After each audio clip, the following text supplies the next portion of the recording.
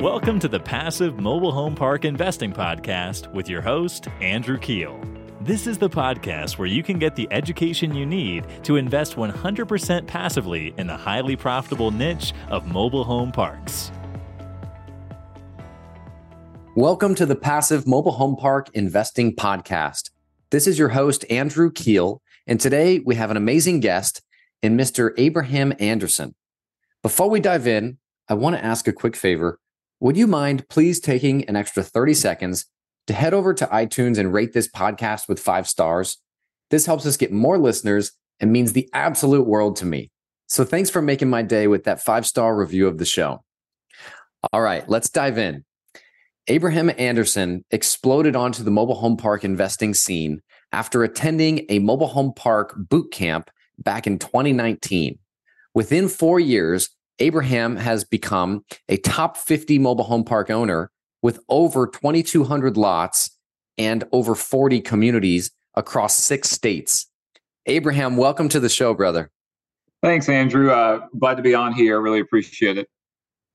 Yeah, it was great seeing you at Seco and bumping into each other. And I know I twisted your arm a little bit to get you to do this recording. So I'm excited to learn a little bit more about you. I mean, I've been hearing your name from sellers that we've been cold calling, for quite some time. So it's nice to get to learn more about you. It's a small space for sure, and so friendly competition and running into each other. But it's great to see you at Seco, and I'm glad to be here. Awesome, man. Would you mind starting out by telling us a little about your story and what in the world inspired you to go to the mobile home park boot camp and start investing in mobile home parks?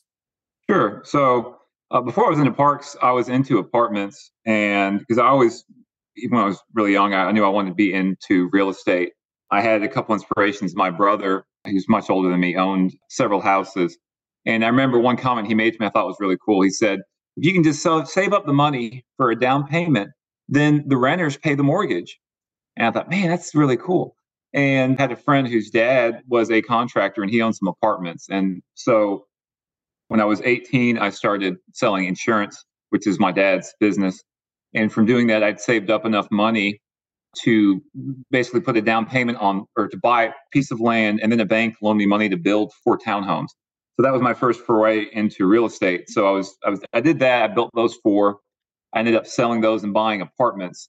So I was in apartments, and it's a good business model, and I made money at it. But what always killed me with apartments was I'd get it completely full. I had 20 apartments. I had to get it completely full, and then somebody would leave, and then I'd have $3,000, $4,000, $5,000, $6,000 return, and then I get it full again. Someone else would leave, or the HVAC would go out. That's another $6,000, or the hot water heater would go out. So it was just a constant game of whack-a-mole and chasing my own tail with trying to get a handle on these expenses. And I listened to a lot of podcasts, just like this one here, just all different kinds of real estate. And, every so often I would hear about mobile home parks. And my first reaction was always, I don't want to buy a trailer park. But as I learned more about them and I realized the business model is just a parking lot, you own the land and the tenants own their homes and they take care of their homes, because the 2 big expenses with apartments were repair and maintenance and the turnover. And with parks, they own their own homes. That's the ideal model. And so they just pay a lot rent. So you don't have to maintain their home. You don't have to do repair and maintenance. And the average person that owns their home in a park stays over 10 years versus with apartments, it's a year or 2 years, maybe. So the 2 biggest headaches I had with apartments, virtually didn't exist with parks. So I was like, okay, this is what I need to be doing. I'm going to buy mobile home parks, and this is going to be my focus. I love that. That is so cool. And then I believe you were the #1 life insurance salesman for a major insurance company. I would love to know, how your time in the insurance business shaped how you invest in mobile home parks, if at all. And, you just mentioned you started at 18 years old. So would you mind sharing a little bit about that with us? Yeah, absolutely. I enjoyed insurance. It was a lot of fun to me because I really enjoy conversations. And with insurance, what I primarily did like Medicare insurance and life insurance. And so often people already had a specific type of policy, and my goal was to get them the exact same policy for just less money a month.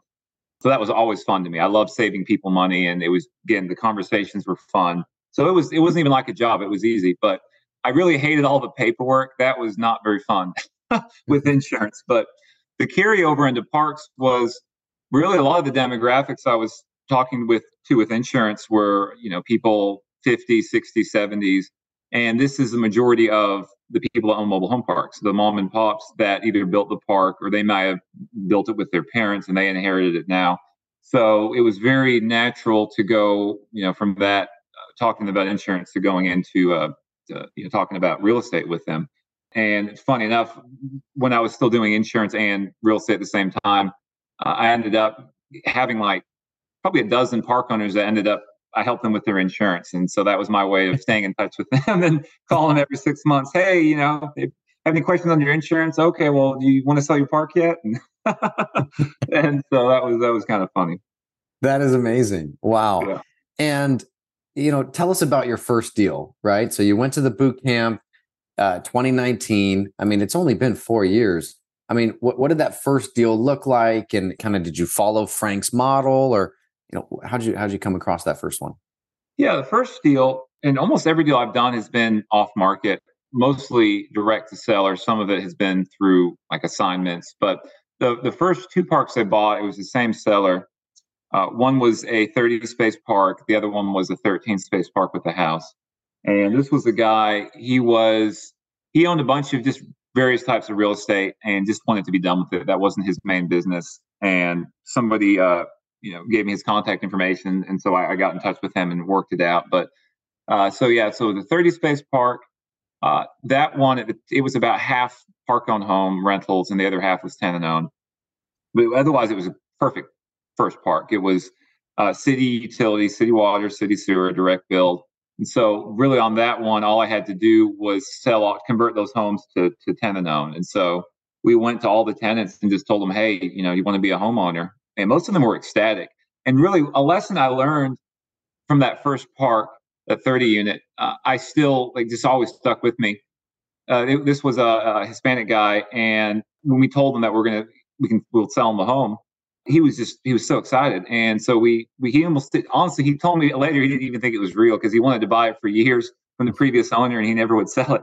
So we met him, we signed the papers, and then the ink hadn't even dried. And he got on the ground, he started pulling up all the weeds in his yard and making his garden nice. And that just showed me how cool it was that, when you have a community, everyone owns their home. It's a community and they take care of their own home and their yard and everything else. And it's just an awesome feeling to have that sense of community and to build that in these parks.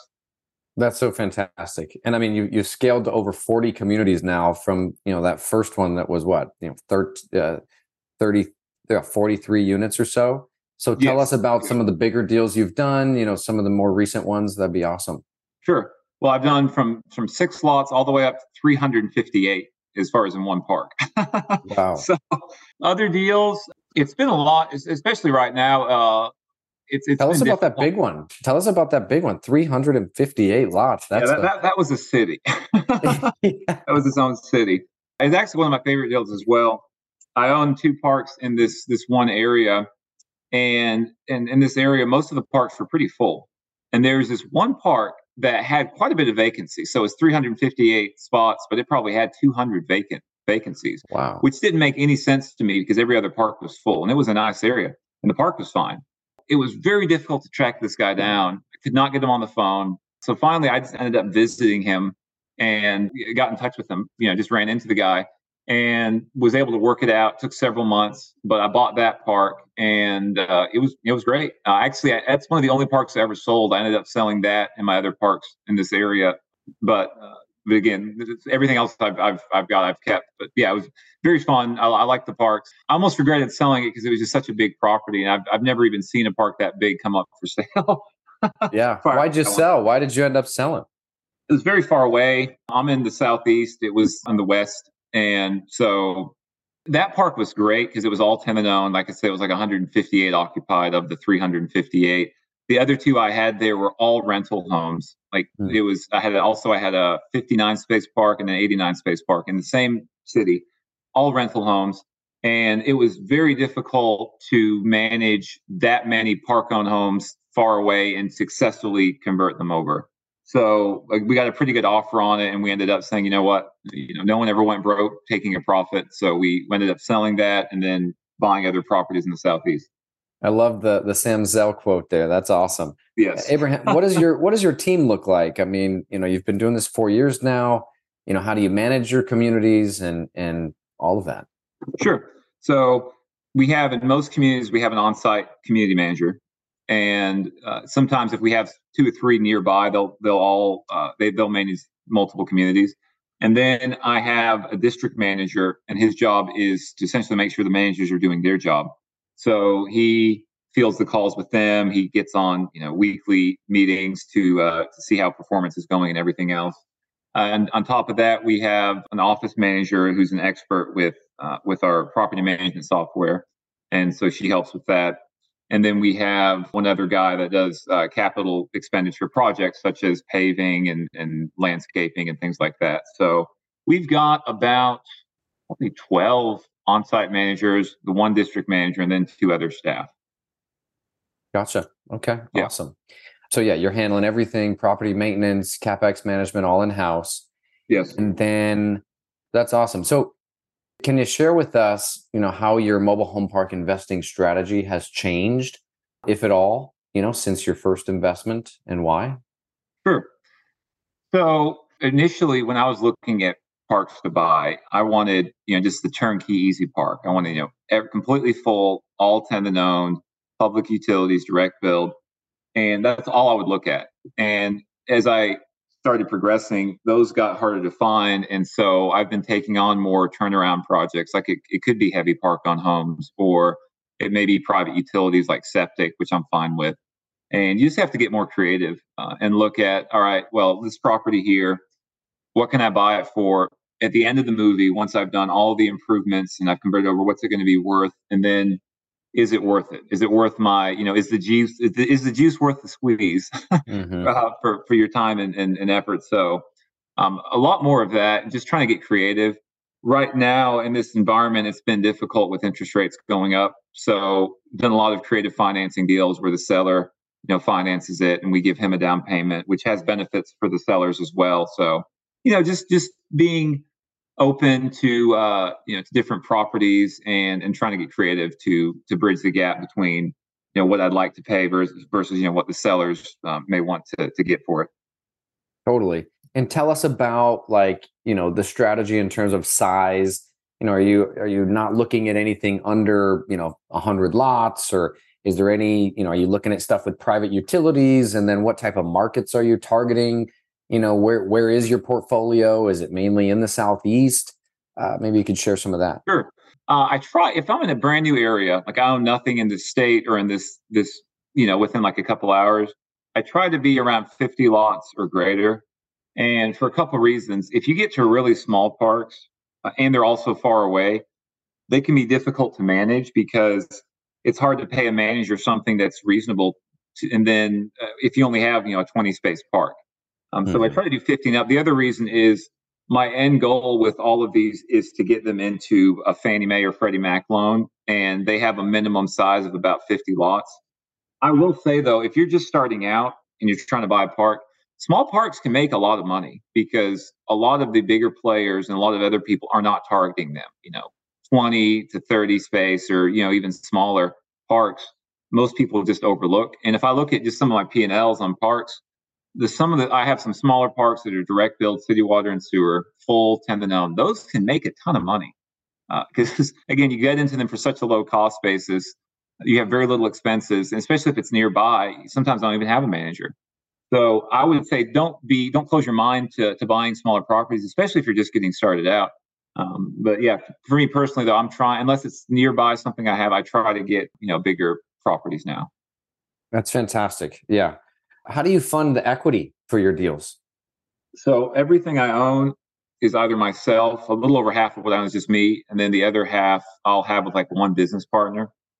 So either I have like business partners, we'll source deals together and we'll buy it together, or people I've met will bring me a deal and we'll buy it together. And so it's been thankfully, I've looked at raising money and things like that, and I've had people ask me, but thankfully, it's just been one at a time usually, and so I've been able to take it down with either myself or one business partner, and that's how I've done it so far. Very cool. What do you think is the best strategy right now? It's October 2023. Interest rates are high. You mentioned seller carry and including some of that so we can still get deals done. What strategy, though, do you think is best, for the next 12 to 24 months from, inside of mobile home park investing? Sure.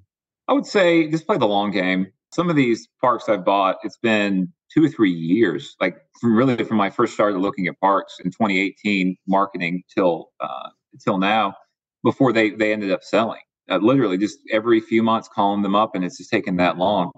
And really, like, I think this helps with anything in life, but especially in park investing. Like, I really do enjoy the conversations, and when you're talking to mom and pop, actually listen to them. Don't just be like, oh, I don't want to hear about your grandkids or fishing. But no, that's important too, and that's how you get that bonding. And then whenever they do want to sell, they're going to call you, or they're going to sell to you because you actually did care. They can tell. So I would say just play the long game. And the other piece of advice I would say is just have at it. How many owners have you called this week? How many people have you talked to? How many mailers have you sent out? Just keep your funnel full of deals.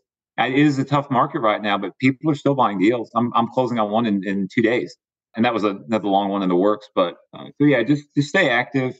Be optimistic, be enthusiastic, and just play the long game. Yeah, that's great. I like how you have the top of the funnel, right? Like if you're always cultivating that, you'll always have deals, no matter what the market's doing. And I think one thing that I've realized from talking to sellers over the last month or so is sellers know what's going on. They know rates are higher, and they're willing to be realistic, and try to do a seller carry, or, they'll hold a note on the mobile homes themselves to try to help you get a deal done. So, I think just being realistic and telling them what's going on and what you're seeing when you're trying to get financing is super valuable. And so one thing I want to add to that as well is if you can buy a park right now with these interest rates, and that makes sense, that cash flows and it meets all the other metrics, that's a fantastic buy, because interest rates eventually are going to go back down. And then you've come into a bunch of equity at that point. If you're at 7.5%, 8% right now, and they drop later down back to 5.5%, well, that's a ton of value that's been created. So this is a great time to buy. Yeah, no, I agree with you on that. Abraham, what mistakes have you made in mobile home park investing that our listeners can learn from? I would say there's a couple that come to mind. As far as management goes, I get this from Frank. I'm sure you've heard it. The easiest way to change people is to change people. So everyone seems great, whether it's a tenant or a manager. When you're interviewing them, they all sound so wonderful. They'd be perfect. And then after you either let them in or you hire them, then you find out how good they actually are or are not. So whenever you do make a hire, whether it's a manager or another hire, you're going to know right away if it's not going to work out. And don't delay that. We have the tendency to want to drag it out and hope things get better, but you're better off just cutting it off right then. Okay, this is not working out. I appreciate it, and moving on to the next person, because a bad manager can give you a lot of heartache. You're better off having no manager than a bad manager.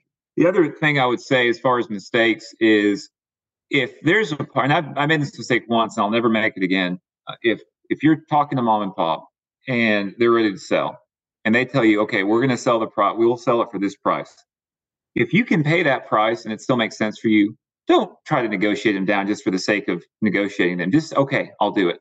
There was a great park in the city I live in, actually, that I've been trying to buy ever since I looked at parks in 2018, first started learning about them. And he finally called me one day and he was like, hey, I'm ready to sell and I want this price. And, I thought, but I called him back and said, hey, would you do, this much, like 10% less? And he said, I'll let you know. Didn't hear anything from him.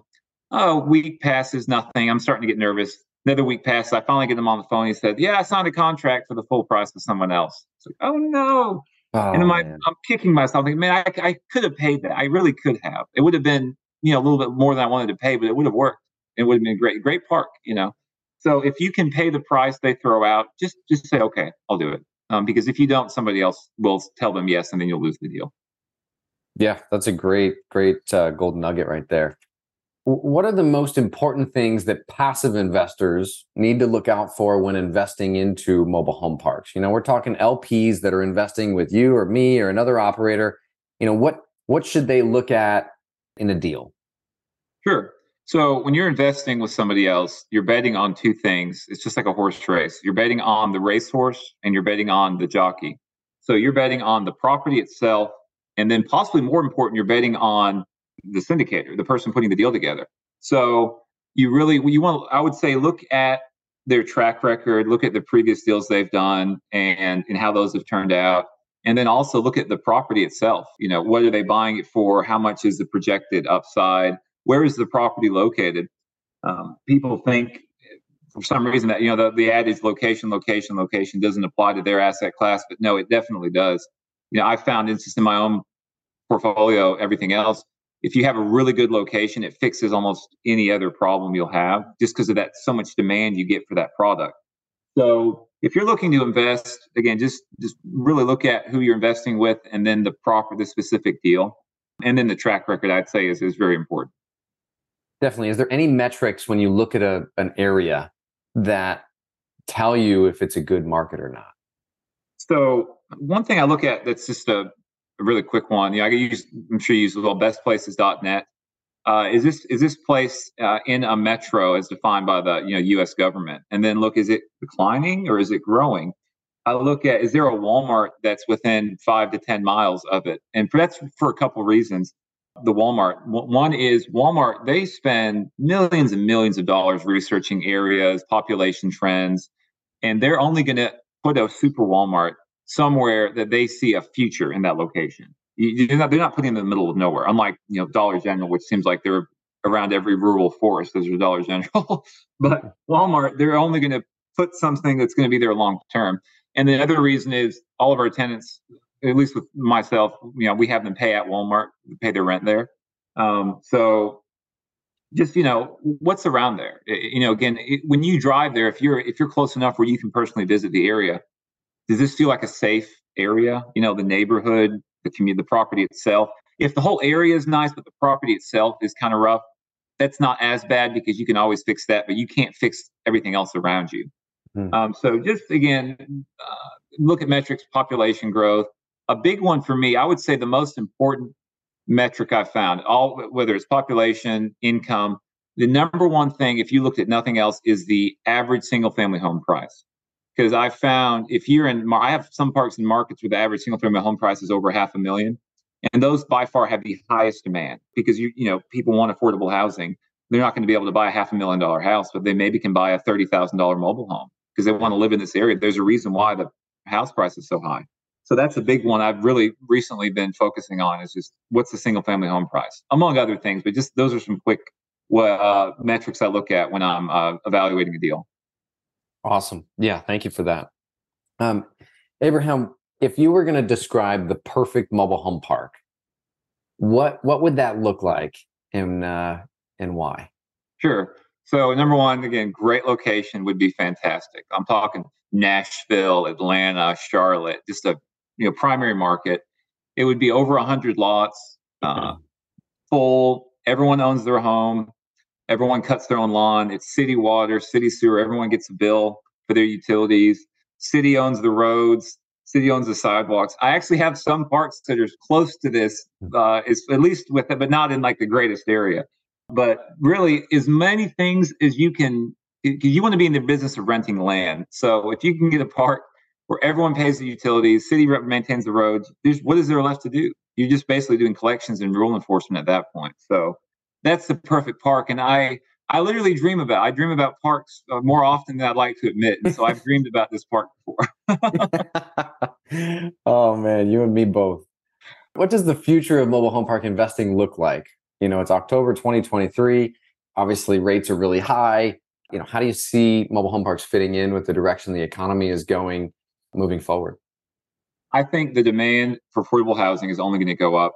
We see right now a lot of consolidation with parks. We see apartment people getting into parks because multifamily is pretty high right now and there's not many deals, and there's better returns in parks. And again, there's so many other benefits, I think, coming from multifamily into parks that make parks superior to multifamily. So as we continue to see consolidation in these big groups like Carlyle Group and Blackstone and all these other ones buying parks, that's just going to make the asset class more valuable, and also gives more legitimacy to it. Because as much as we'd hate it, and we know it's not true, there's still the stigma with mobile home parks, but that is going away. So if you can get into parks right now and you can buy a deal, and it checks all the boxes and you're not overpaying, then it's only going to get better. It's only going to get better. Again, the cap rate's going to continue to compress just over time, and the property value is going to go up, and the demand is going to continue to increase. And I found one other thing I really love about parks is to me, they're a fixable thing. So you get a park, may have some vacant lots, you may have some rental homes, but you can fix it and get it to where it's all full, all tenant owned. And then I have some parks I haven't even been to in 6 months. I still have people go and visit them, but I don't even hear about them because they're so turnkey at that point. With apartments, I was constantly chasing occupancy and repairs. And so, I have nothing but good things to say about parks, and it's only going to get better. That's fantastic. Yeah. I just did a recording earlier today with Franco Perez, and he's a big manufactured housing guy in San Jose, California. Yeah. And he was telling me about how millennials are, they're choosing lifestyle over, kind of grinding it out in the same job for a long time. So they're big on like remote work and affordable housing and buying manufactured homes in, elite locations like, Huntington Beach, California, San Jose, and other areas. And I think you're right. I think that stigma is changing. I think there's some good operators out there that are really adding a lot of value, like yourself, and adding a lot of CapEx to these properties and not just increasing rents right away. But I'm curious, what are your thoughts on rental increases and how what's the most you would raise rents, in the first year of a new acquisition? Sure. So I bought one of the parks I bought with the lowest rents. This was in a market, lot rents were like $300 to $350. I bought a park from mom and pop. The rents were $60 a month. Jeez. $60 a month. They'd owned it for 40 years. They'd never raised rents since they first built it. Jeez. And so when we got in there, we sent everyone letters saying, hey, now the rent's $150 now. This is still a good deal. Here's the other parks in the area. They're all at $300. So, but if you want to leave, let us know. You're free to move. No one even complained. They're like, yeah, I knew it was coming. They're kind of laughing about how good of a deal they got the last, 3 decades. So, but just in general, that's unusual. You see them that low. We try to stay no more than around $50 a month, at an increase. So, and we go up, once a year at most, and we try to get no more than $50. And it really depends on where the rents are at when we buy it and where they're at in the market. Again, there's some markets I'm at that lot rents, the market's $650, and the park we took over is at $200. So it's going to be 5-6 years before we get to that. And by that point, the lot rent's probably going to be $800-900.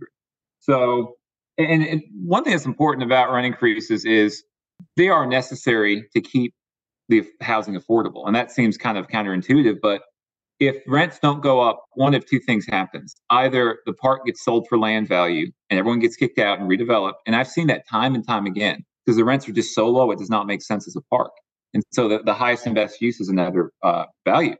Or even if it stays as a park, it just looks terrible because the owner has no revenue to put money back into the park, whether it's roads or landscaping, trees. All this is very expensive, or the infrastructure.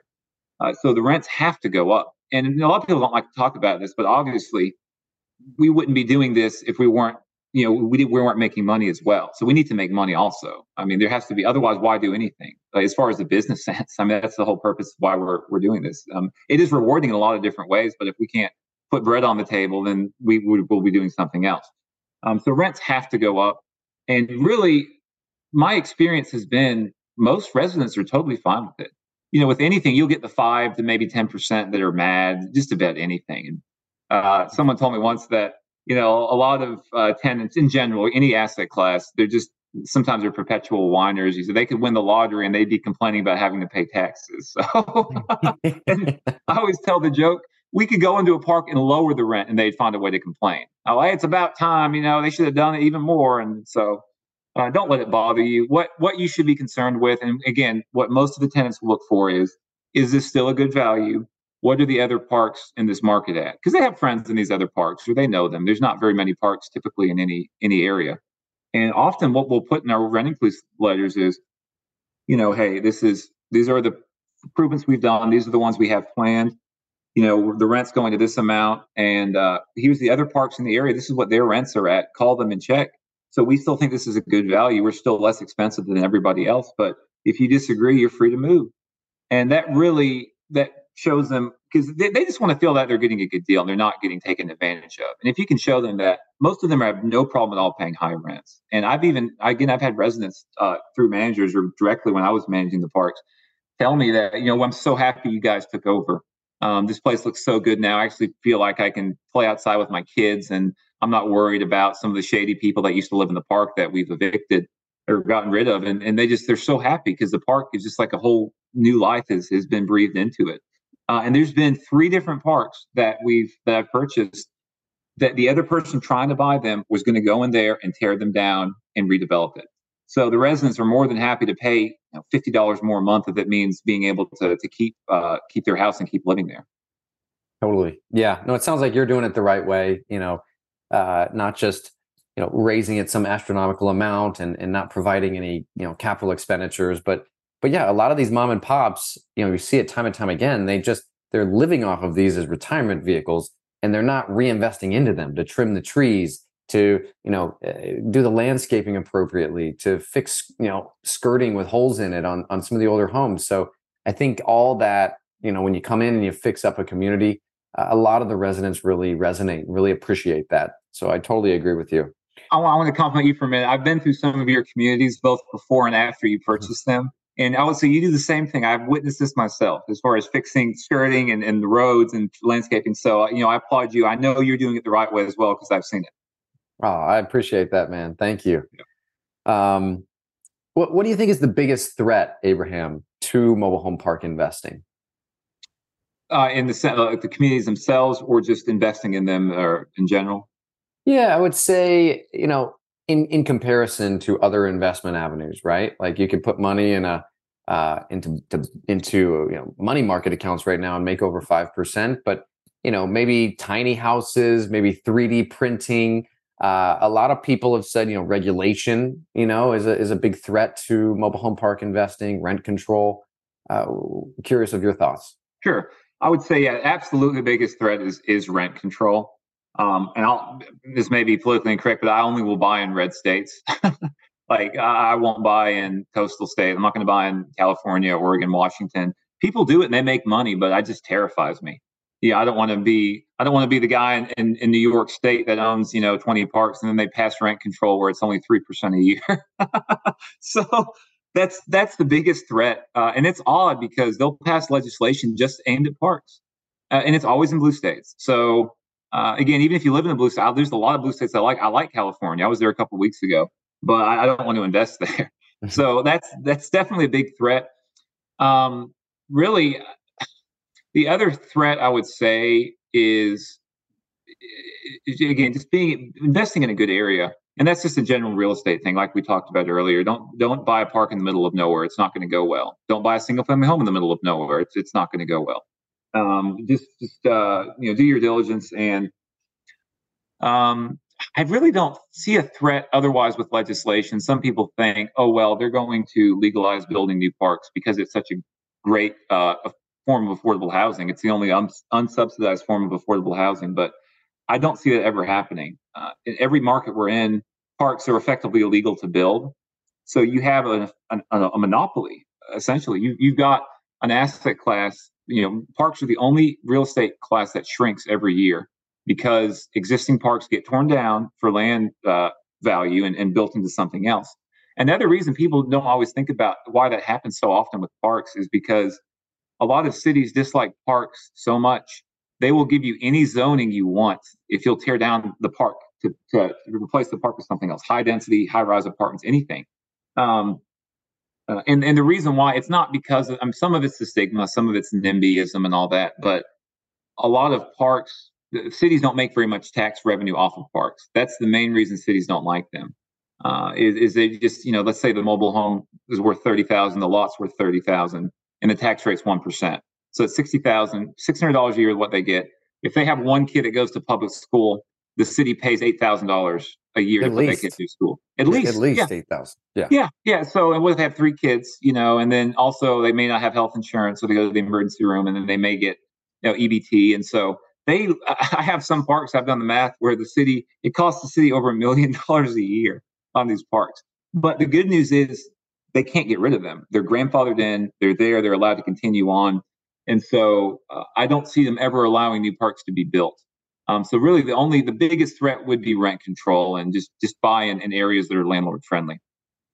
That's great feedback there. Thank you so much. Abraham, if any of our listeners would like to get a hold of you, what would be the best way for them to do so? Sure. So I probably the website capitalcashflow.com. I do have a podcast. I don't upload very regularly. I'm too busy buying the parks and running them. I'm getting chased out of parks to do that. But you can contact me through that website. And please reach out. I'd love to talk to anybody and answer any questions if some people have any other feedback. Awesome. That's capitalcashflow.com. And we'll put that in the show notes.